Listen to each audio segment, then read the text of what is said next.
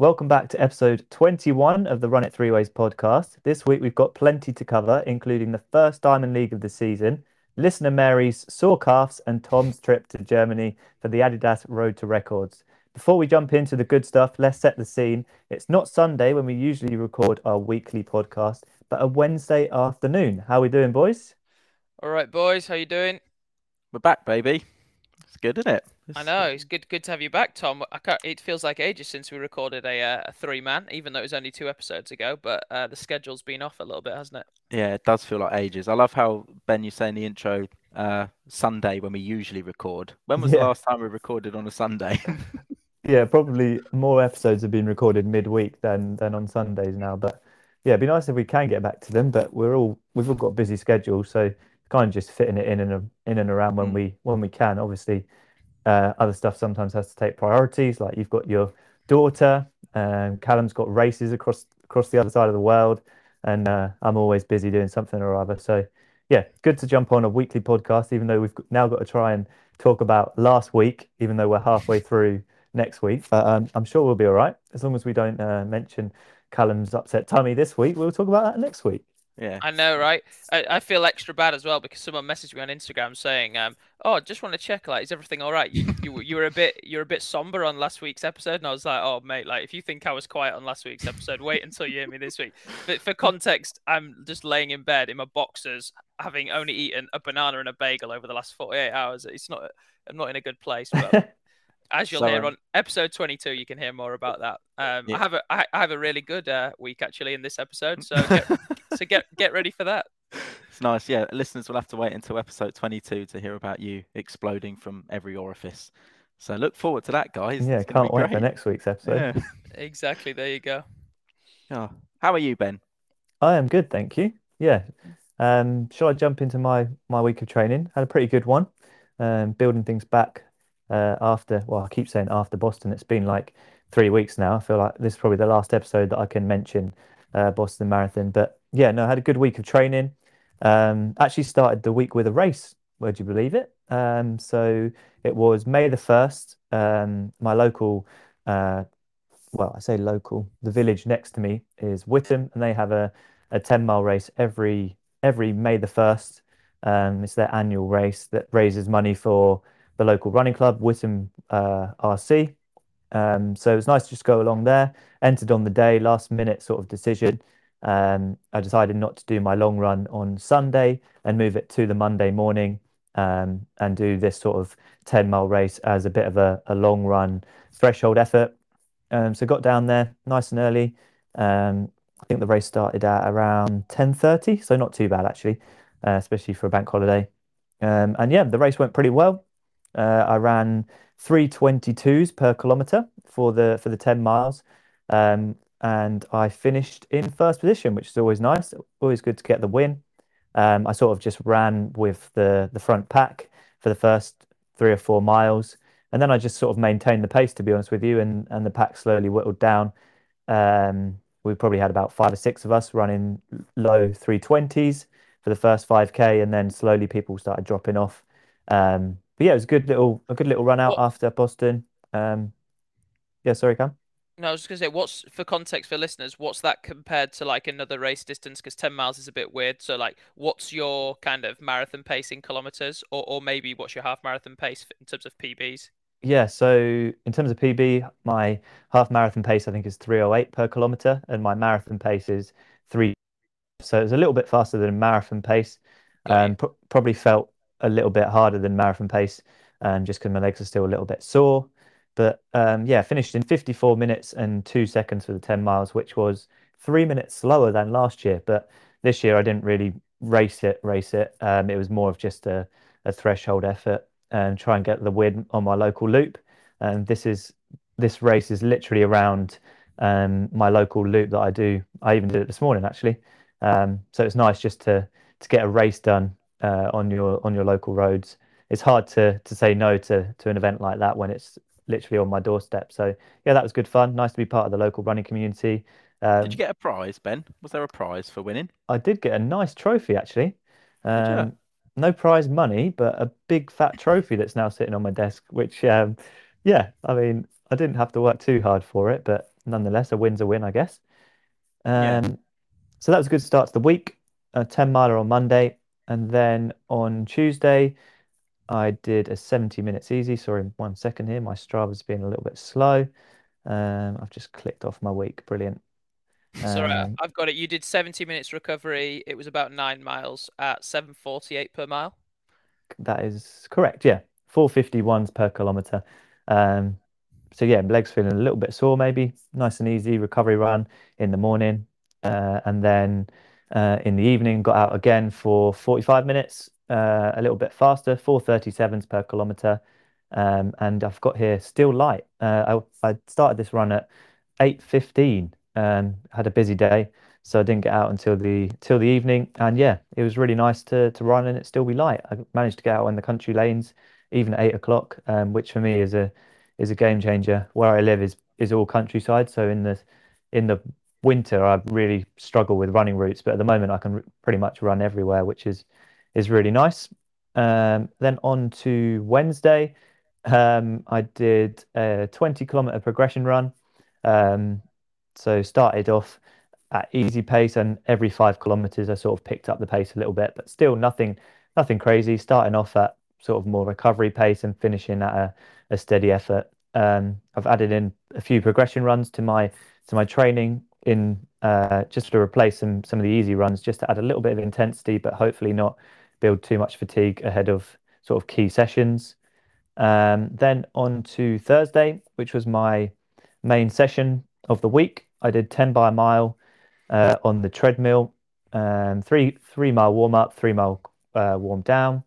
Wore the original Alpha Flies for this one. Haven't worn them for a little while. The shoes that I actually ran my first marathon in Copenhagen in. And yeah, they still feel incredible. Like I think I think because of running so many different shoes recently, I forget sometimes how good the original Alpha Flies were. And this session felt really good. Did reps at a 5 minute mile pace, so 307 per kilometer on the treadmill. And yeah, 90 grams of carbs, 2 bottles of electrolytes. So yeah, big session to do on the treadmill, but nice to keep the fueling and everything in a controlled condition. Yeah, quite enjoyed that one. Felt pretty smooth, probably the easiest that type of work has felt for a little while. What was your reasoning for doing such a beefy session um on a treadmill when you're, like say, a few weeks removed from Boston and gearing up for track season? Yeah, it's a good question. I think for the next sort of 3 or 4 weeks, I'm going to be focused a bit more on threshold training. Just trying to top up the base because my training recently has taken a little bit of a decrease in volume just naturally because of the races that I've been doing. So if you look at my training before Boston, maybe the 2 or 3 weeks before that, my training volume was quite low. So I'm keen just to build the volume up a little bit over the next few weeks, and then I'm gonna focus a bit more on like 3K, 5K sessions. But for the meantime, keeping the keeping the volume high, but not too intense in terms of speeds. So probably not going to do much 5, 10K pace stuff over the next few weeks. But then as the month progresses, I'll start doing some faster stuff. So for the time being, I'm just doing these sort of more marathon focused sessions, I guess you could say, to try and top that base fitness up a little bit before I dial down some speed. Yeah, nice. That's my thinking anyway. And then in the afternoon, did a 40-minute core session. Just the one core session this week, trying to do two a week, but yep, just the one. And then on to Friday, I did a just a recovery run again. Got absolutely soaked on this run. 70 minutes at 4 minute 48 per kilometer. And yeah, it absolutely tipped it down. But yep, got to get out there in all conditions. One for the cookie jar, that one. And then on to Saturday, I had a long run planned, 2 hours I'd planned to do, but I went out the night before, had 5 beers, and I've proudly written that on my Strava post. But it was kind of just a bit of a reminder, like it's good to let your hair down, go out and have a few beers with the boys. It was my housemate Charlie's birthday bash. We went and did some top golf, which was great fun. But it meant the next day I was feeling a little bit groggy for my long run. So pace was a little bit slower than I wanted, and I only ran for an hour and 37 minutes instead of the 2 hours. I was just feeling really flat and to be honest, couldn't be bothered. So yeah, 356 per kilometer for 24 kilometers. So that was my long run for the week. And then the final run was on Sunday with my Chelmsford teammate Seb. He came to me and he wanted to do a bit of a long run as well. So we did 20 kilometers, sorry, at easy pace, 424s per kilometer. To finish off a pretty good week of sort of base building, I guess you could say 146 kilometers for the week. So yeah, a good sort of second week back into training. Hopefully increase the mileage a tiny bit over the next few weeks, but that'll probably be as high as I go before starting to do a bit more speed work in say 3 or 4 weeks time before I prepare to do some 5 and 3K track races. Yeah, Solid, very very solid. solid. 90 miles, can't complain with that. Good, sounds What like a good week. what beers did you drink on that Friday night, Ben? What was the beer of choice? Beer of choice. This is a funny one actually because I was reading Callum's comments on his Strava on one of his runs in the week, and somebody like wrote, "I bet Ben is like a neck oil drinker," and he counts 330 ml cans as pints or something like that. Did you see that, Callum? I'll have to find it. I'll have a look now. Hold Yeah. on. I was like, oh, brilliant. Someone's roasting me there. I mean, he wasn't far off. It was neck oil that I was drinking. It's one of my favorites from Beavertown. I think it's an IPA. Um, and then, yeah, probably a couple of local just pints of lager at the pub. Um, Nothing fancy. I just see the comment now. Sam Heathcote. The question he says just the question is, did you drink more lager than 5 beers Ben is running? I'd imagine you drink proper pints, but I reckon Ben is a 330 brew dog kind of bloke. What a bastard, eh? I read that. I couldn't help but chuckle. He tagged me as well, so it actually popped up on my phone. Um, Oh, no, that was a that's good brilliant. roast. Yeah, good roast Oh, for the end to end the week. that is funny. That is funny. Oh, I now need to get back onto my week. I'm Oh too no, you busy look. clicked off it. I was looking at the guy that roasted you. Yeah, no, that's a good week, Ben. It's a good week. Tom, do you want me to go through my running week, or do you want to fill us in with the stuff that you got up to make it a bit of a sandwich?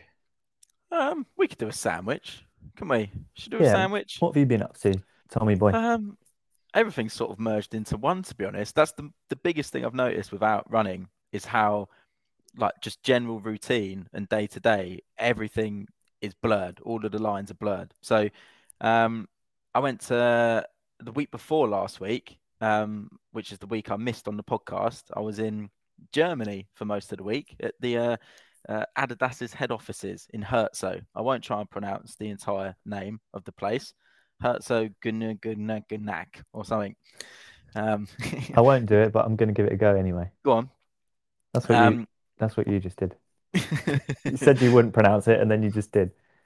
I tried my best. But anyway, that was good fun. That was for the Addy Zero Road to Records event, which was a little bit of an anticlimax, to be perfectly honest, from an actual record setting perspective. Hmm. But you know, they had some decent people there. They had Kajelcha down there, Kibiwat Candier was there, Ronex Caprito.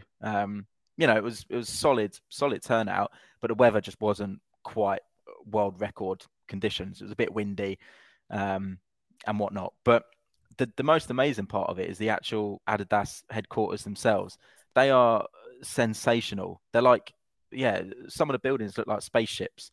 And like the amount of facilities they've got there for like product testing stuff, you know, it's unbelievable. So the main premise of the trip was to get a little insight into what's coming up for Adidas in 2024 from a product standpoint, because you know they've had decent racing shoes for a little while now, but their daily mileage shoes have been utter trolley, to be honest, haven't they?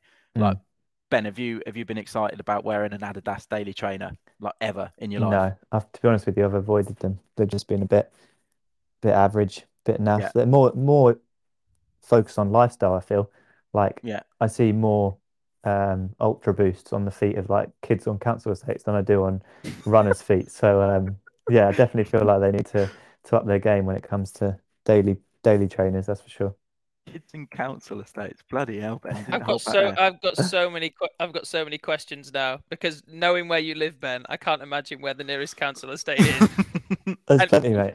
if I could, I can't imagine what you're doing near it and what you're doing looking at their feet. But hey, each to their own. Oh, yeah, but so that was basically most of the week, and then we had a lovely bank holiday, didn't we? Um, We did. which was We've nice. had a few. Slapping.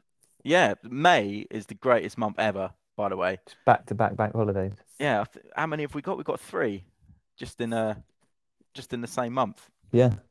Special. Two Yeah, but back-to-back, then a break, then another one. one's only for this year, though, surely, right? Or do we get this coronation one every year? It's a good Huh? question. I don't It's know. surely it's just a one-off, in it, because they had the Yeah, I big reckon. concert and a big hoo-ha. They ain't doing that every year. Mm, yeah, surely. Be Surely nice, not. though. Surely you can have another one. Just have another one. Every But year, yeah, just celebrate the coronation. The 1 year anniversary. Woo! the only negative thing about this whole experience, right, is I had a Ben Felton style trip home. Oh no. Um, so the headquarters, for anybody who doesn't know, this place in Herzog, the nearest like major city is Nuremberg. It's about a 45-minute bus journey to get there. And then Isn't that the one with a really fast like bullet train or something like that? I don't know. I wasn't on any bloody super fast bullet trains. I'll tell you that much. I Oh, was that's a on shame. coaches stuck in lots of traffic. Um, but anyway, so we had to get from Nuremberg to get home. We had to fly from Nuremberg to Frankfurt, then Frankfurt to Heathrow. We're already going to land quite late at night, like gone 10. And they did that lovely thing where they're not particularly stringent on letting people on the plane with loads of different bags. So you've got your little carry-on bag and maybe a handbag or something like that. There were people who had full-on suitcases and backpacks and like tote bags. So once we got on the plane to go from Frankfurt to Heathrow, it took ages. It was like Tetris, everyone trying to fit their bags in the top bit. And then when that finally happened and a few fights nearly broke out, they got everyone sat down and then announced that plane was actually broken. Oh So everyone no. had to, yeah, it was good. Everyone had to get off that plane, go to a different gate, and wait another hour to get on another plane. So didn't get back to London until like 11:30, probably closer to midnight. Hadn't eaten anything, so I ate 2 double McPlants at 1 a.m. in my hotel room, which was a sorry Double state. McPlants. I didn't even know that was a thing. Double McPlants, Ben. That's Yeah, hefty. I might have to yeah. try one of those. I've tried a Do you know what? McPlant, but never a double. I tell you what, when I recover from this sickness, I'm gonna go and treat myself to McPlant for the No, first do time. it. Do it, Yeah. Callum. You'll surprise yourself. They're actually yummy, but don't get the double. I'd recommend just getting the regular McPlant. The double was a bit too much. Better There's a bit too ratio much was the going on. single. Yeah, I mean, I ate 2 of them, so they weren't that bad. But I prefer the distribution and the ratios that you got going on with the original. Good to know. Yeah, that was that. And apart from that, last week I didn't really do much at all. We had the bank holiday again, which was very nice. But as far as injury is concerned, things are going well. Things are improving quite nicely. I feel like I've turned a corner with it, and I've actually noticed like clear improvement for the first time in like 6 weeks. So it's been about 9 weeks of no running now, which is painful to say out loud. But I've got to give a massive, massive shout out to Rose, who I think we've spoken about on the podcast before, who she's a bone injury specialist, but she's given up every couple of weeks. We have a little check-in. And yeah, like her level of expertise is unbelievable. Like she's had bone stress injuries herself in the past. And I got quite a few people reaching out asking like details about them and people who are worried that maybe they've got a stress fracture or response and they don't know what to do. Rose has set up her own private practice. So a little plug, podiumphysiotherapy.co.uk. If you've got any concerns about running related injuries, you can go there and be fully confident that you're getting someone who's got well over a decade of experience with like running related injuries, is a runner themselves. And as you know, I can only speak from personal experience, but her advice has been spot on so far. So good timing for this podcast. I had my last chat with her last night. And and we did a hop test. So, I mean, clues in the name, right? You hop on the affected leg, and if you don't get any pain or discomfort associated with it, you pass the test, and it's sort of a clearance to start some kind of cross training and physical exercise again. So we're starting very, very easy. But she's given me like a full rehab program, so I can do some body weight exercises, some squats, some lunges, some glute bridges, some resistance band work, that kind of stuff. Just to get things firing again, just to get things activated, because it's been so long since I did any kind of activity. If I suddenly started hammering out sessions on the bike, I'd be in pieces. So yeah, nice, slow, gentle approach to it. Do that for a couple of weeks, and then start doing some proper strength and conditioning stuff in the gym. So I'll be in the gym a couple times a week if all goes to plan. A couple times a week doing some actual lifting, some loading, and then the other days doing cross training on the bike. So yeah, it's been a long old journey, hasn't it, so far? But we're finally on the upswing of it. And once that cross training starts, and once that starts going well, hopefully, that's when like run, walk, and running drills. You've probably seen Jake Smith doing it recently. I think he's just like a few weeks ahead of me in the rehab process. But he's been jogging on grass for like 5 minutes at a time and doing running drills and all of that kind of stuff now, alongside the strength and conditioning and cross training. So hopefully that'll be me in a few weeks' time. Yeah, Exciting hopefully so. stuff. Shout Yeah, out to shout out. Rose. I was just going to say the same. Yeah, shout out to Rose for that. Sounds like she's done a And good job. I Yeah, think the key is just going to be coming back sensibly, I think, isn't it? Of like, it's going to be exciting once you can do things again. And often a lot of people get the kind of the mojo back and the endorphins from doing exercise regularly. And you're going to be so excited to be like, oh yeah, I'll do this or lift heavier squatting because, you know, I can get a PB every single time I go to the gym or do this, do that. So yeah, yeah, it's great that you've got someone to guide you with a bit of a plan and manage the load that you're putting through yourself, because often a lot of people well, this is a complete guess, but I would imagine a lot of people come back from an injury and then are way more susceptible to another injury through just kind of doing too much too soon, if you see what I mean. yeah. It's a good point, and something I've been thinking about quite a lot recently is like when you're injured, you really romanticize the idea of running. Like if I close my eyes, I can feel what it feels like. I can literally feel like taking steps on tarmac, or went for a walk around the like up and down the canal over the bank holiday. First time I've been on there, and it was like my regular out and back running route when the weather's nice.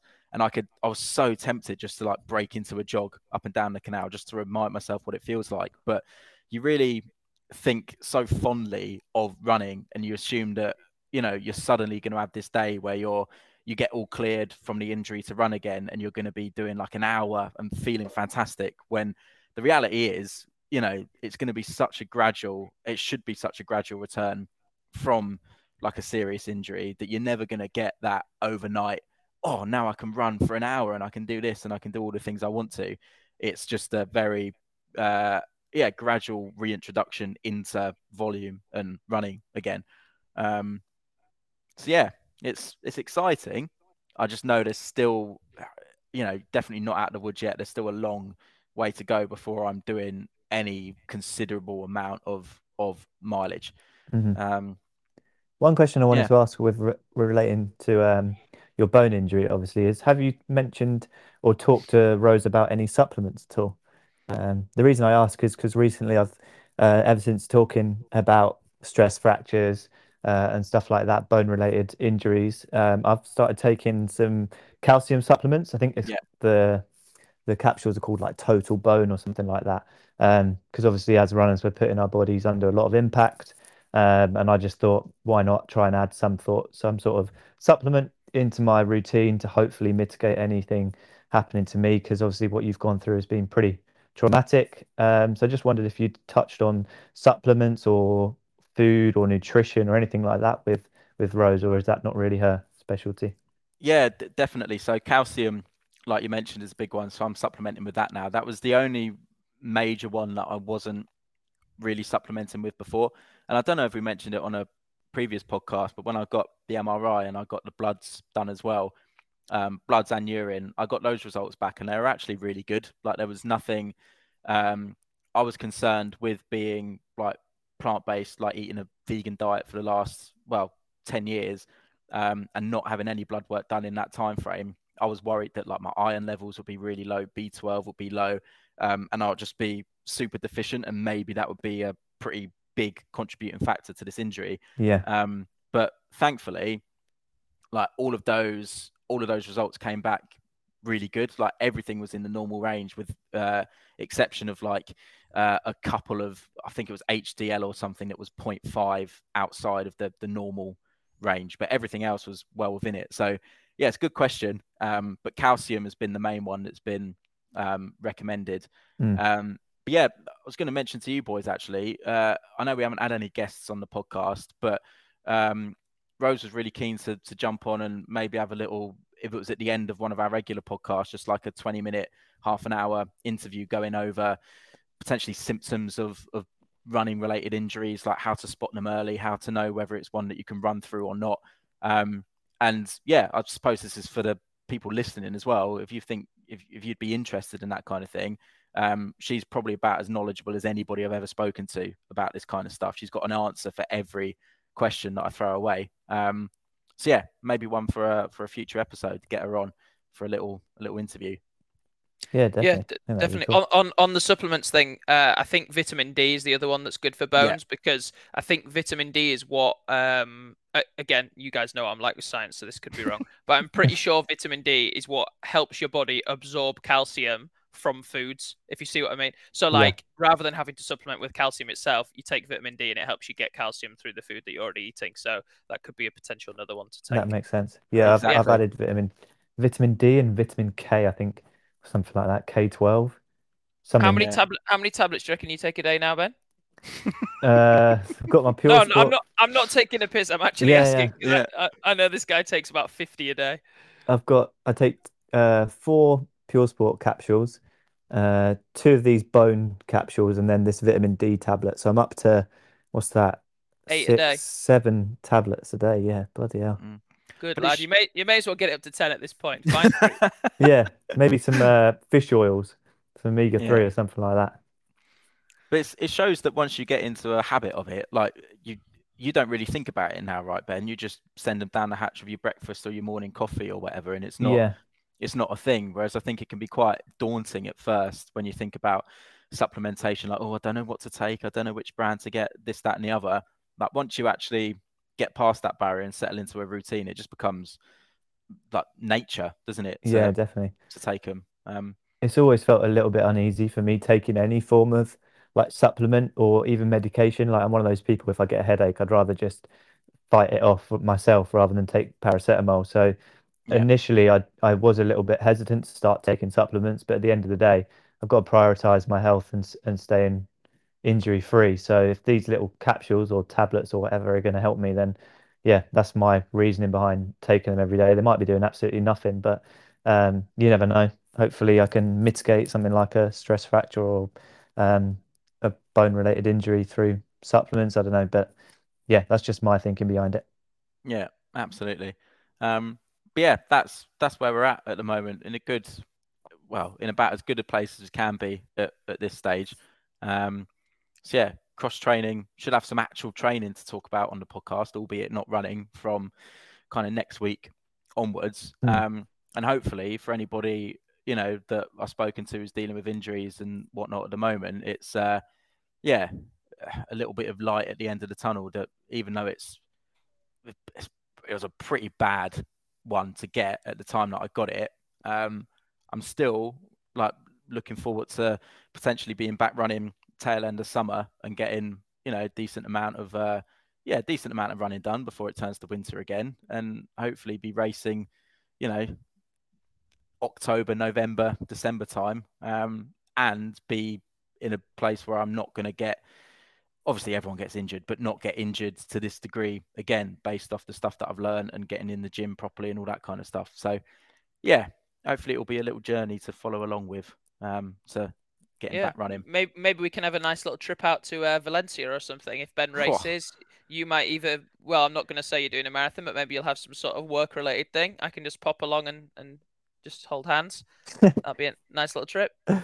I've got some spoiler news. I'm not doing Valencia this year, I don't think. Oh, No, are you allowed to say why, or is that just you no, decided just a not to do it? personal decision, really.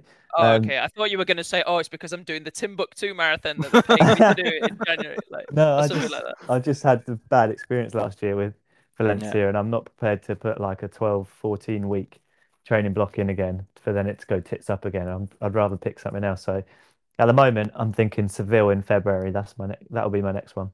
yeah, Nice. nice. Good plan. Good Sweet. plan. Shall Yeah, I lovely. go through my week?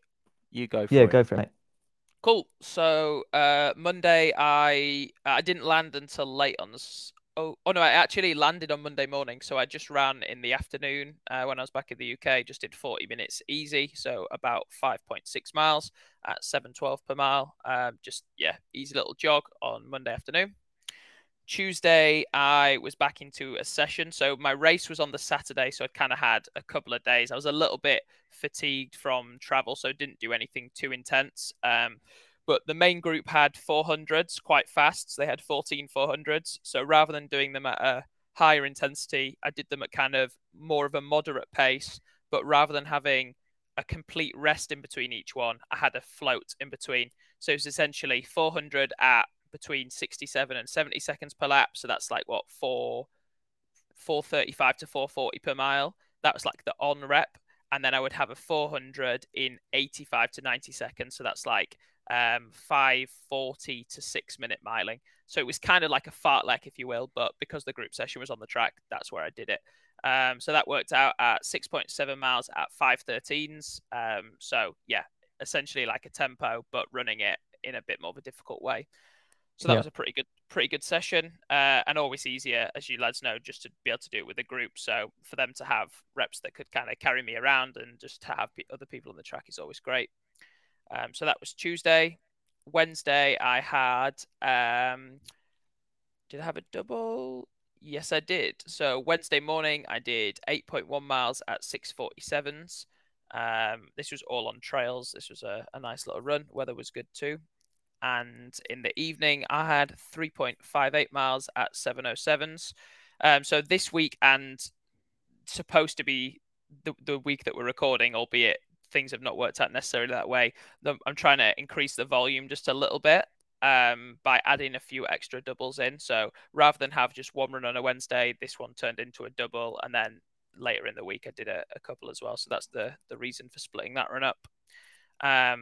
Thursday, I had 8.63 miles in the morning with strides. So that was just 4 times 15-second strides. And then I doubled back in the evening just for 3 miles at 6:50s. So decent amount of volume in those 2 days, but with literally no intensity. As Friday, which I'll come on to now, was a pretty hard session.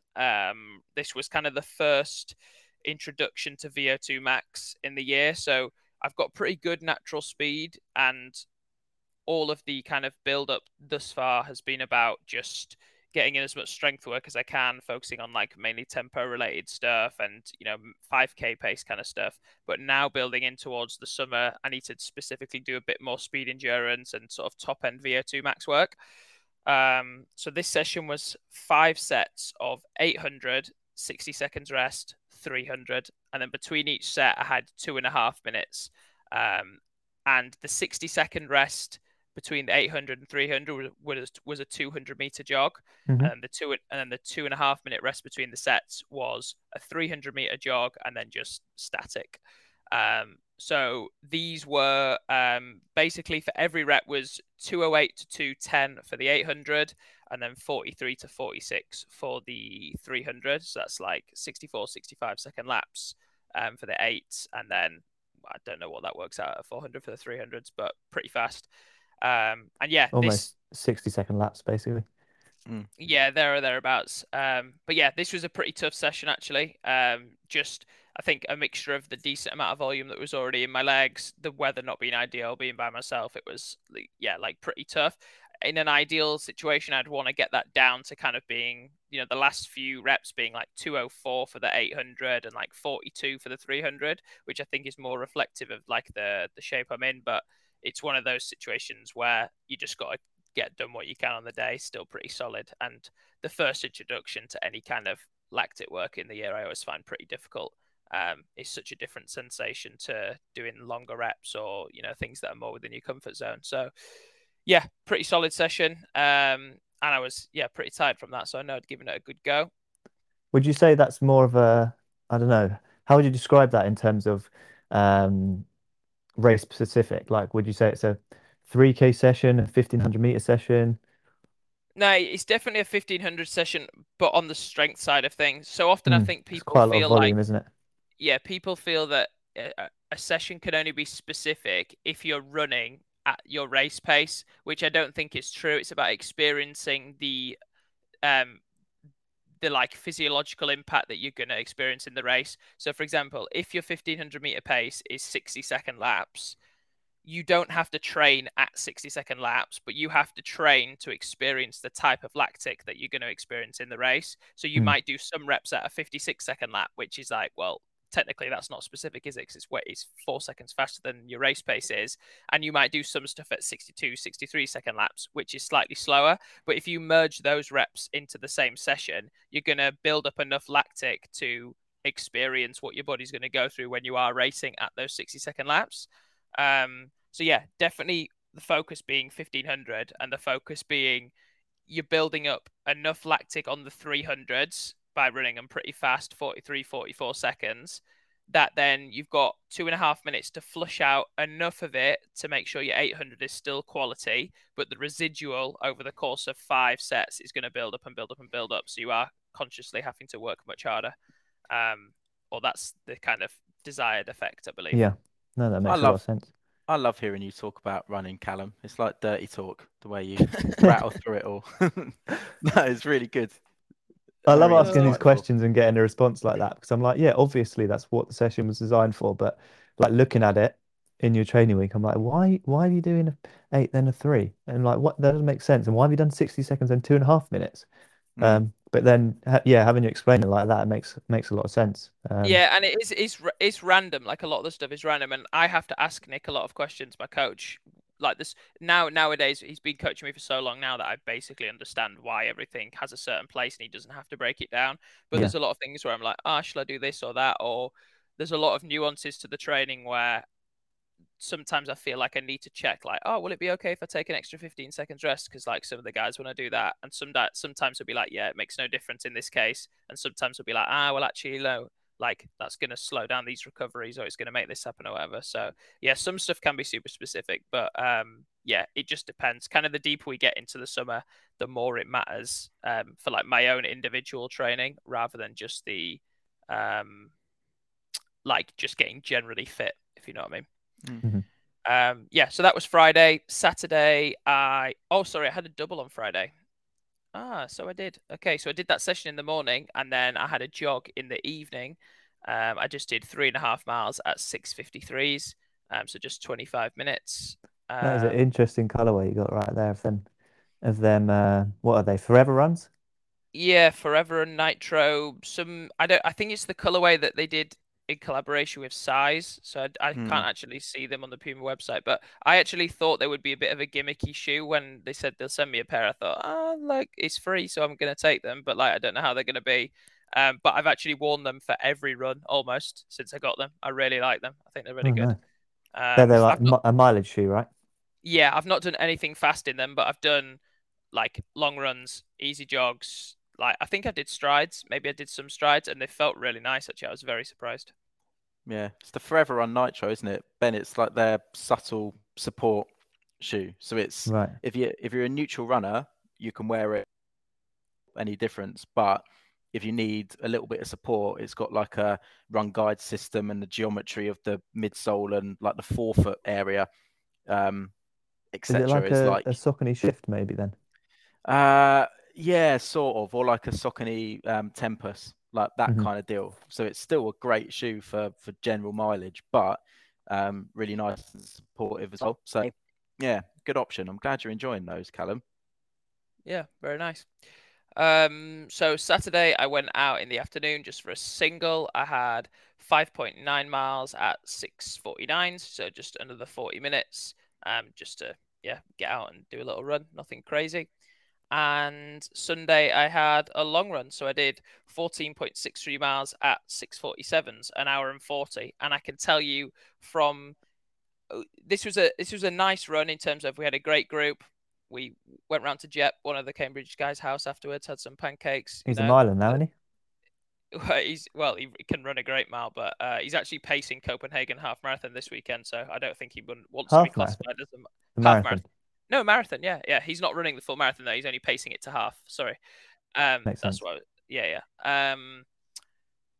So yeah, everything was set up for this run to be great. And when I cycled to Jep's house, maybe like 3 miles from where I lived before I started the run. And on the way there, I was thinking, I don't like maybe it's just 'cause it's early or something. Like I feel a bit like groggy, or I don't know what it is. But I'd had my normal breakfast and everything. I was thinking it's fine. And honestly, about 3 miles into this run, I was like, I feel fucked. Like I feel really, really fatigued. And like, I was like, surely it's not still from Friday because I know Friday had been a hard session. I was like, it was hard, but it wasn't that bad. Like, I feel really like energy depleted. And then maybe 10 miles into the run, I was thinking like, when you're thinking like, I wonder if there's a shorter way to get home at this point. And my muscles were really fatigued, like my calves and my hamstrings. I was like, this is just an easy run at like nothing crazy should be going on here. And anyway, I got back, supposed to have these nice pancakes. I could only eat one of them. I thought, right now, something's definitely wrong. You've only eaten one pancake, and you normally you'd have about 20. Um, and yeah, that's when I thought something's not right here. And as you'll find out in the next episode, it was a spiral of decline since. So yeah, this was a good week, Monday to Sunday morning. 73.1 miles. So banked some good training. But yeah, shame to finish on a slight low. But hopefully you can tell from my upbeat attitude on this episode, which we're recording on a Wednesday. I'm hoping that by tomorrow I should be back doing a little easy jog or something again, and not all is lost. It's good. What do you reckon it was then? Something you ate on that Friday night, Saturday night then maybe? I honestly I don't know. So Because Alice's dodgy cooking there on Saturday maybe. I can't blame her. I wish I could easily blame it on something like that. But I, I can't put my finger on what it is. But I think it's just a bit of a stomach bug that's gone around. But when you just feel like you've got no energy, really fatigued, and you just get so dehydrated. Um, yeah, not good. But I'm hoping I touch wood. I don't get ill very often. Like literally, it's like an annual thing that I get a bit ill. So I'm hoping I've got it out of the way now, and I'll be in fighting fit health for the rest of the year. Sounds good. Right, shall we jump in some running news this week before we let Tom head back to work on his lunch break? Oh, yeah, let's do that.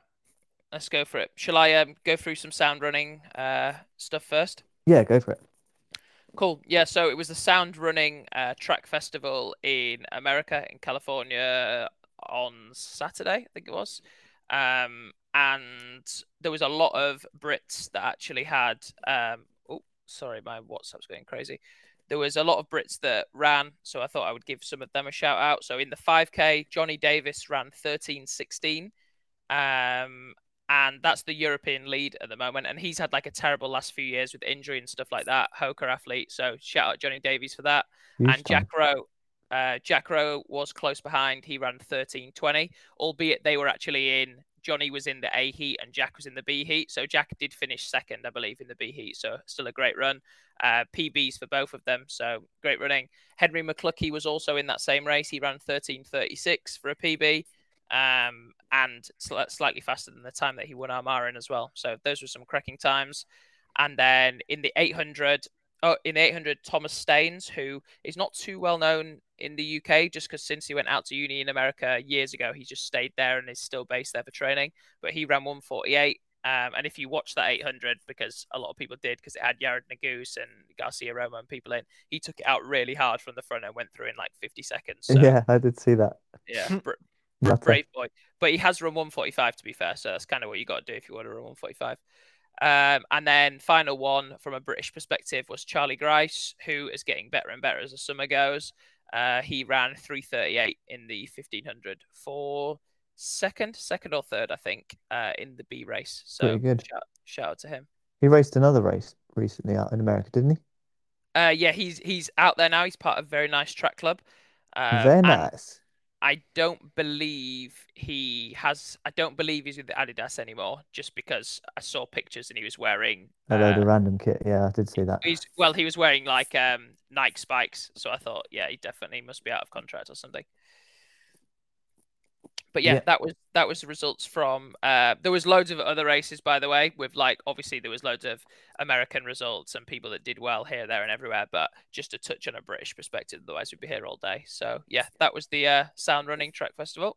No, I think that was a good take on it actually, because yeah, I mainly looked at the results and saw like you got Yared Naguse won the 800, and then you had oh what's the Cooper Tier. Cooper Tier, yeah, he won the 5K in a pretty impressive like finish. So it's good to hear some British perspective there.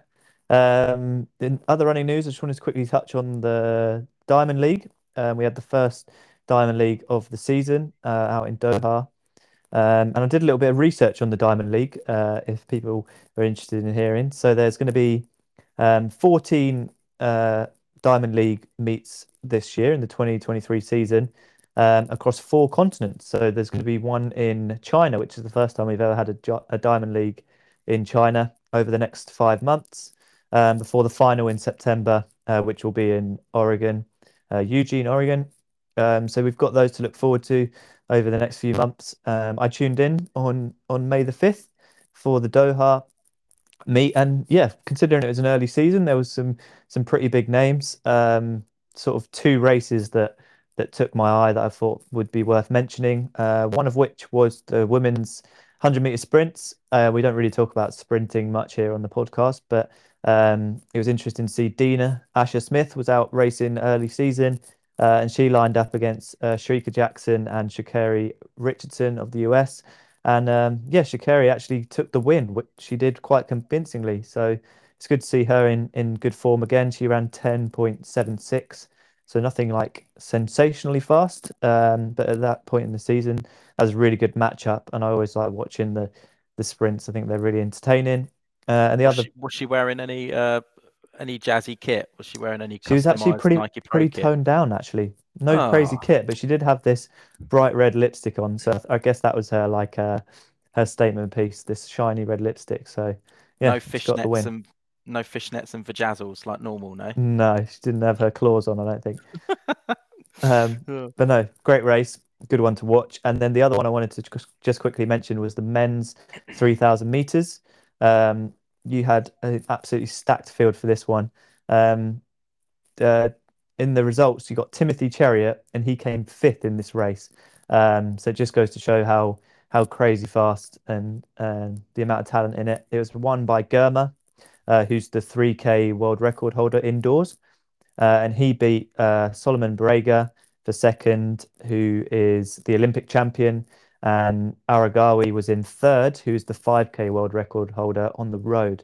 And in fourth place as well was the world record holder for the steeplechase, El Bakali. So yeah, unbelievable race in terms of having some big names there, especially early season. It was a really good one to watch. Sort of Aragawi took it out hard, and then Germa and Braga sort of just settled in. And Germa, yeah, looked super strong. He's such a tall athlete. I don't know if you've seen him running, but his stride length is just insane compared to somebody like Braga. And he made it look fairly easy, to be honest. So yeah, good race to watch if you want to look at the highlights. And yeah, that was the Diamond League. The next one is in Rabat on the 28th of May. And I believe that's where I think Jake Whiteman's making his return to racing. I think, if I remember Yeah, correctly. I think he might be actually doing the one in June in Florence as his first one, but I could be wrong. Ah, okay. Either Rabat or Florence, the next one or the third one in the calendar. But yeah, any other news? And I don't think there's been that many races that we could actually cover, to be honest. I guess the only other thing was and again, it's kind of come out this week-ish, but they did announce at the Florence Diamond League they're trying to build a bit of hype in advance, and the fact that Fred Curley and Marcel Jacobs, two of the top sprinters in the world, have been having this kind of ongoing beef slash. I don't know how serious it is, or I guess there's a serious edge to it, on Yeah, Twitter saying like, basically Fred Curley being like, no one can beat me. Marcel Jacobs like responded with a picture of him beating Curley, saying like, where were you when it mattered? And like Yeah. they've been basically going back and forth about who's going to beat each other. And they're now, it turns out, going to actually race on June the 2nd. So that I think is really good for the sport to build up a rivalry like that. Because even if one of them pulls out or it doesn't actually happen, it's not really about about it happening. It's about the spectacle that it could happen that'll sell more tickets or get people thinking like, oh, when's this happening? Or what time's the sprint on? Because these two are racing, that kind of thing. So, yeah, as we tend to often say on this podcast, sometimes you need a little nasty edge or like some kind of controversy to stir things up a little bit. And this is exactly what these two guys have done. They're happy to put their money where their mouth is, sort of thing. It's And kind of taken like a YouTube boxing type stance. I don't know if you saw it, but Marcel Jacobs put on his Instagram today like a reel of him wearing boxing gloves and sort of like going through the motions in the gym, and it just I don't know, it made me laugh a little bit. But I'm looking forward to seeing them face off. I reckon. Who's your money on, by the way, guys? Who do you reckon takes the win over 100 well, meters? well, I'm still not even sure if Marcel Jacobs is going to make it there. You know, the guy's very injury prone. Yeah, Um, and the form that Curly's in, I would probably say Curly. But yeah, yeah, like you got to give Jacobs credit where it's due. Like he has pulled it out of the bag when it's counted in major championships. So you can never really write him off. But I hope Curly wins because he's doing a lot of good stuff for the sport, like by just being a bit of a character. But he yeah. also I get the impression he's a pretty humble guy. Like when I look at him, I don't think, oh, you're arrogant and you're this and that. I do think, okay, yeah, you're pretty loudmouth guy and you back yourself. But he doesn't piss me off. You know what I mean? I quite like it. Hmm. What do you reckon, Tom? Yeah, I love a rivalry, to be honest. I think there should be more of it. Um, and yeah, it's always nice when you get two titans. Obviously, Jacobs going to Puma as well is a big deal. With Curly going to Asics, it's like two ex Nike, right? Signing with other brands and sparking up a rivalry. I Yeah, like it. Very nice. yeah, I'm good to see Um, him go head to head. That's on yeah, the 2nd definitely. of June, if people are interested in watching that one go down. Lovely Um, stuff. Should we the jump into some? Oh, go on, Tom. No, I was going to say the only other bit of news we got on here is Mark Zuckerberg running 1932 for 5K Yeah, in a added that pair in of there for you, Nike Tom. Pegasus 32. Yeah, I couldn't believe it when I saw that pop up. I thought, surely that's an old picture.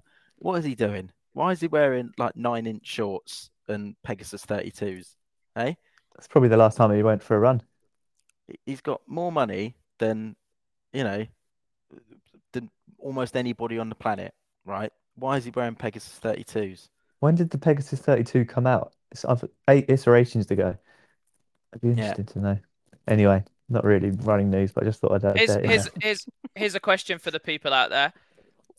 I'd love to know who is the fastest CEO out there, Mm. The and it fastest has to be. billionaire. That's what I We'll want to ha know. we'll have to put on some kind of like restrictions on this because you can't just tell me you're a CEO of like some company you've made up and you're actually a professional runner. Like maybe a Fortune 100 or whatever. I wonder who the fastest CEO out there is because that could really a lot of these people are very driven and successful, and I reckon if there was a competition, they'd get a good training plan together, and he'd soon swap them out for some vapor flies if he knew it counted. I'm sure. I I was going to reckon that's a say, good YouTube video for yeah. your next YouTube video, Callum. Also, when we were talking about Curly and Jacobs, right? Do you reckon it would be good for the sport of running this is, or bad for the sport if they did like one of those boxing matches, like a social media boxing match? What Because if that they would have be a a good fight? fight. That would be a good fight, wouldn't it? No, that would be the worst thing ever. What a mockery. So you want them to have a scrap as well as a race? Yeah. No, Get some ridiculous. numbers. Get them on Well, a they do a Jake 100-meter Paul sprint and Nate then Diaz. you just set up a No, ring in no, the no, middle no, of no, no, the no. arena. No, no, no, no. You know, like all the YouTube boxing stuff that's been going on over the last few years, right? That does stupid numbers. Just get one of them, get them on the undercard, and then give a bit of a hype up of who they are and what they do. And yeah. Jokes aside, what would be really class here, and they should really think about is when the main contenders do a mandatory press conference before, Mm, whoever is hosting that slash asking the questions should be very manipulative with the type of questions they're asking. Like obviously respectful, but you really have to probe them to give some answers about like, in boxing when they do a face to Yeah. face and one of the blokes just says, "Right, James, why do you think you're going to knock him out?" And then James is like, "Just because I'm going to smash his face in. Like, there's no way he can beat me. Like, he's actually going to sleep." Like, imagine if he just says to Fred Curley, like, "Do you think you're going to win?" Or just asks him something, and Curley's just like, "Yeah, like, there's no one out there that can beat me." Blah blah blah. Mm. Jacobs will definitely react, and then I think they're the sort of viral clips that you need, because if you lay it out on the line and say you're going to win, and then you don't win, you know that reel is getting made. And Yeah. similarly, if you do say something really cold and you're like, "Yeah, I'm gonna win, like no one can beat me," and then you do win, you get that kind of victory reel, if you know what I mean. Yeah. So yeah, I think they've got to do some kind of press conference and stir up some beef. And then you know what? If they square up to each other at the end of the race, that'd be good as well. Maybe a little bit of pushing or something. There we go. There we go. But the But I problem is think with the fight's too longer far. distance, with like longer distance stuff, right? Like you listen to interviews with Kelvin Kiptum after London Marathon or a meal, like they're too nice. They're never ever gonna give it the big un. Like it's just that's the problem. You never. It's very difficult to get a rivalry between two, like East Africans, for example, in like Valencia Marathon.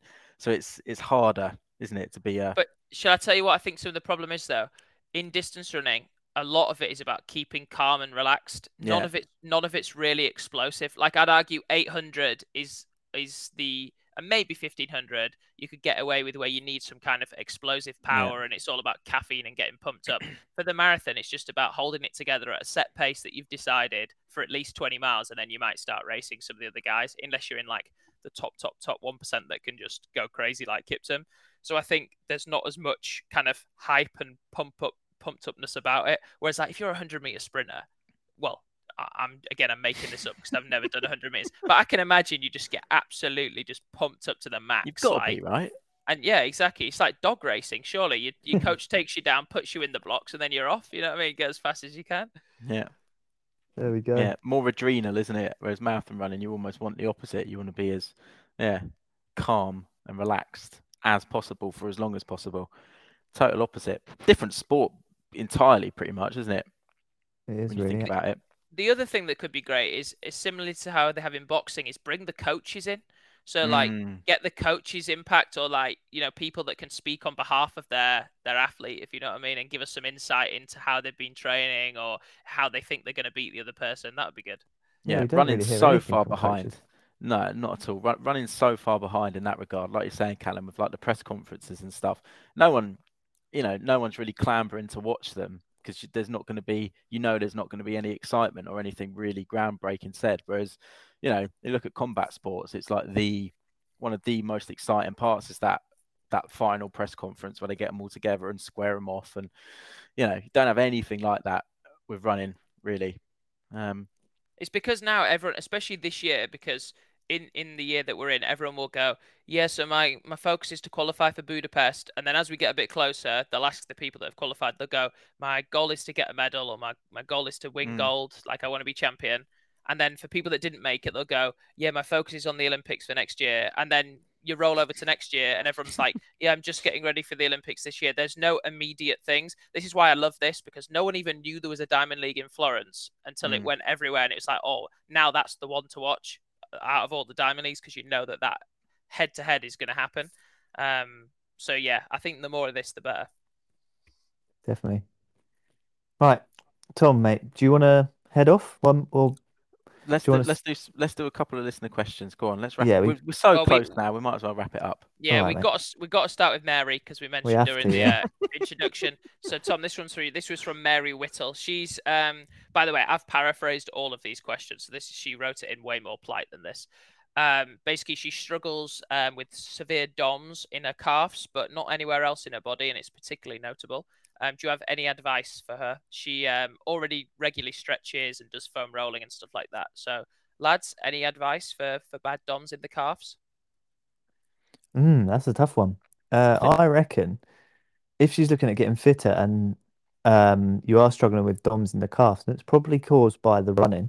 So maybe you want to add more sort of cross training, like elliptical stuff, bike stuff, to build like aerobic fitness so that you don't have to go out and run all the time.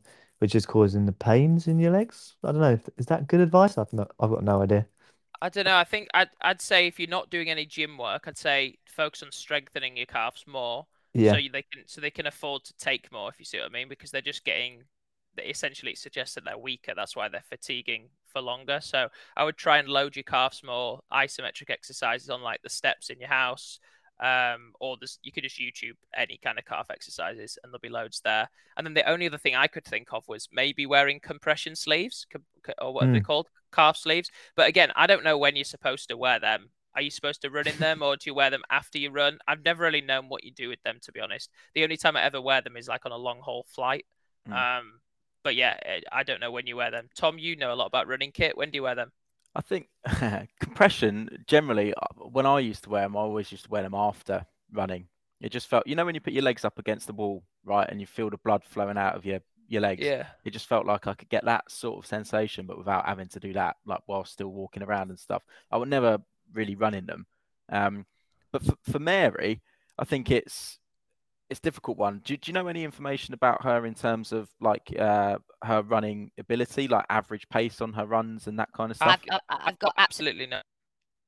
Okay, because generally, if she's a faster runner and her foot strike is more right up on the forefoot, which again, as sweeping generalization, women are going to typically have higher arches than men, right?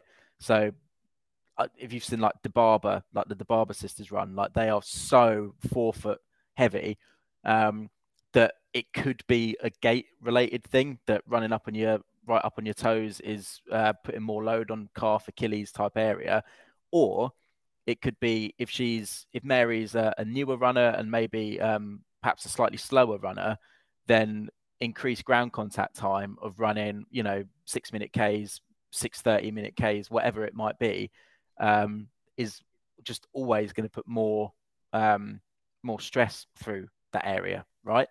So that's what I would assume. It could be a gait thing, it could be a footwear thing, but if she's got a little running shop local or she can get somewhere where she could just try on loads of different shoes, don't have to buy them, but just see if there's any like immediate alleviation of running in a shoe with a slightly higher drop, maybe, or a Mm. slightly lower drop, or just experiment in that way. I think that's how she'll get the answers. Because if it's just DOMs, then it's not injury, right? If it's consistent after every run, she gets sore calves on both sides and it feels quite symmetrical, then it's probably a gait or a footwear related thing, I'd assume. Solid advice. Mm. Very solid, very solid. Well, while you're on a roll, Tom, let me fire you another question. Mary, I hope that helped. Sorry if our advice wasn't that good. Another question that I thought would be good for you, Tom, is from Claire, who asked how many miles should she be looking to get out of her Saucony Endorphin Pro 3? Because she's not really sure how long they should last or, what type of run she should wear them for. So as the shoe guy here, Ben, no offense. I'm taking it. Tom, Ben's the any shoe guy advice? as well. I think generally it's same with most super shoes these days. There used to be a consensus that you can only wear super shoes, you can only get your Vaporflies out for race day, or they will literally disintegrate if you do anything else in them. And it's just not the case anymore. Like my Endorphin Pro 3s have probably got upwards of 100k on them, and they're still in great nick. So I don't think you have to be super cautious, but as a rule of thumb, I don't know what you think, Ben, but I'd say out of the super shoes that I've got, 200, 300k in, it's normally about that 200, 250 kilometers mark. So what's that in miles? Like 150 Yeah. miles around there, that they start to lose a little bit of their pop and you can notice a difference. So yeah, don't be too concerned about wearing them. But yeah, generally I'd say 200k ish. Anything after that, you'd notice a fairly sizable difference in a new pair, I reckon. Yeah, I'd agree. I feel like with the Saucony Pro 3s that I've got, they seem to have lasted pretty well. So Mm, I personally wouldn't be too concerned with getting upwards of 250, 300 kilometers in them. They're mm. probably going to deteriorate a little bit in terms of responsiveness, but they're still going to be a great shoe until they start falling apart. So yeah, I wouldn't worry too much about it either. Decent. And a similar question following on from it, Ben. A guy who the account didn't have a name. It's called Grind Me Some Beans. So it must be one of your likely's come from one of That your I love followers. it. I love it. Normally when you click on like the username, they've then written, John or whatever their name is. No, this guy's just called Grammys, or girl is just called Grammys and Beans. But they recently ran a 1:37 half marathon, and I presume don't have super shoes at this point, and they basically asked, should they get any super shoes, or at their pace will it not make much of a difference? I.e., I think they were saying, am I too slow to get super shoes? Essentially, Mhm. Ben, what do you think? Make much of a difference, or what? Yeah, I get this question asked quite a lot on my YouTube videos of people suggesting that maybe they're too slow to run in carbon racing shoes. And my opinion or my advice, I guess, is that everyone should has like is entitled to give them a go. Like at the end of the day, a carbon plate makes you a more efficient runner. So whether you're running 3 minute kilometers or 6 minute kilometers, you still should feel a benefit from wearing a carbon racing shoe. So my advice would obviously be if you want to get faster at the half marathon, then hopefully you've still got more training that you can do to make you faster over the distance. But if it in the immediate future you want to buy yourself a pair of carbon racing shoes to see if they make you faster, then I think, yeah, everyone's entitled to give them a go. There's definitely no sort of bad repercussions of somebody who's slower for the half marathon of at buying a pair of like Vaporflies or Saucony Endorphin Pro 3s or something like that and just giving it a go and see how you get on. But yeah, that would be my take on it. Yeah, I think everyone's a slightly different responder to carbon shoes. So it makes more of a difference for some people than it does to others, which is one of the controversial things about them. All I would say, and I say this to most people, is if you think that your like level of training and competition warrants accessing like a 1% benefit, or as Nike would have, a 4 or 5% benefit, whatever you want to call it, then absolutely go for it. But Mm, if you're only running 15 miles a week and actually you easily have the capacity to run 30 miles a week, I promise you that the extra 15 miles a week that you run over the course of 6, 8, 12 weeks will make way more of a difference, especially if you're a newer runner, than it will just slapping on the carbon shoes. Now, of course, if you've got the kind of disposable income and commitment and stuff to be like, actually, I know I'm going to keep doing this, I'm not a kid, my feet aren't growing, go ahead, get the pair, all good. But yeah, I would always look inside your training first, because yeah, that's where there will be way more of a benefit than just getting the carbon shoes. And often, like, I would treat the carbon shoes as like a cherry on top of the cake type thing, where like it's the extra bonus and kind of reward for all the training that you've done, knowing you're going to get that free extra boost, compared to if you start running in the carbon shoes straight away, then the only variable that you can now change is how hard you work at your training, which is not as fun as just slapping on a new pair of shoes. So that's another way you could potentially think about it. Yeah, I like that. I think there's merit to both answers and both arguments. Like I remember when I got my first pair of Vaporflies, I wore them like once in a blue moon. I really kept them on ice, and it was like a real experience every time I put them on. Whereas now, having you know so many different carbon plated shoes, like the novelty wears off a little bit, and you do find yourself getting used to it, right?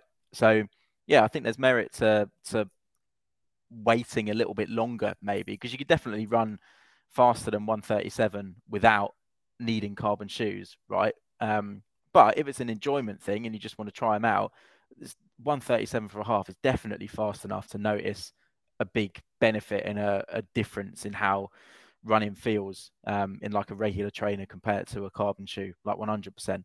So yeah, I think both good answers, but it's going to be up to yeah, you've just got to decide for yourself, really, just from a personal standpoint, what you want to do. Yeah. If you get some, grind me some beans, then send us a pic of what super shoes you decide. And if you grind some beans, right, and coffee's like is it like a shop or anything, like an online coffee thing? Tom, I literally just glanced at the account, You've hoping to just got see a grind name. me some beans. Okay. Well, Uh, if you're listening and you grind your own beans and you've got your own coffee, then yeah, send us some if you like, and we could do a coffee taste test on the podcast, couldn't we? That sounds very familiar to another podcast, but yeah, Yeah. I love it. Oh, does it? Oh, yeah. That's right. We'll just right. sprinkle the good bits from the other running podcasts. Yeah, exactly. Shall we do one more question, and then fire off some listener shout outs? How about that? Sounds good to One more me. Which question. one you All which right, one you cool. going for?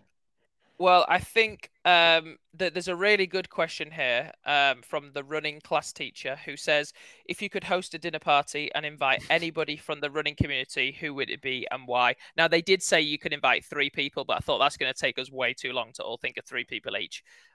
So who would you invite if you could invite a person? Or three if you can think of three.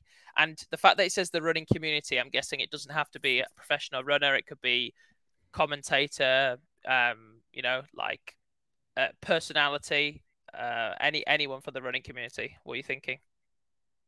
First of all, the running class teacher is a lovely bloke. I met him at the London Marathon Expo. I can't remember his name off the top of my head, but we had a good like half an hour chat. He's a top bloke. But yeah, in terms of his question, who would I be inviting to a dinner party? I wouldn't mind a dinner party with Mo Farah, you know. I know it's probably one that everyone's going to say, but yeah, he's had a long career in sport. It'd be good to get his take on a few things. So I think, yeah, he'd always be a good one. I think he'd be a good laugh as well after watching him on I'm a Celebrity. So he'd probably be my pick. I Go like on, that. Callum. I like that. Well, I'm in two minds here, but I think I'm going to go for Sebco because I think one, obviously, was a world class runner. You can chat to him about his training methods of things that he used to do. But also, I want to speak to someone that's like involved with the sport. Like, I ain't got any clue how all this stuff goes on, and like, how do you just suddenly go about deciding you're going to host the Olympics and do a bid for it, and then actually win it, and then how do you even organize it, and all that kind of thing. So I think it'd be so interesting to speak to him. And also how you go from being a professional athlete to then actually being like the head of athletics in the world. It's pretty cool.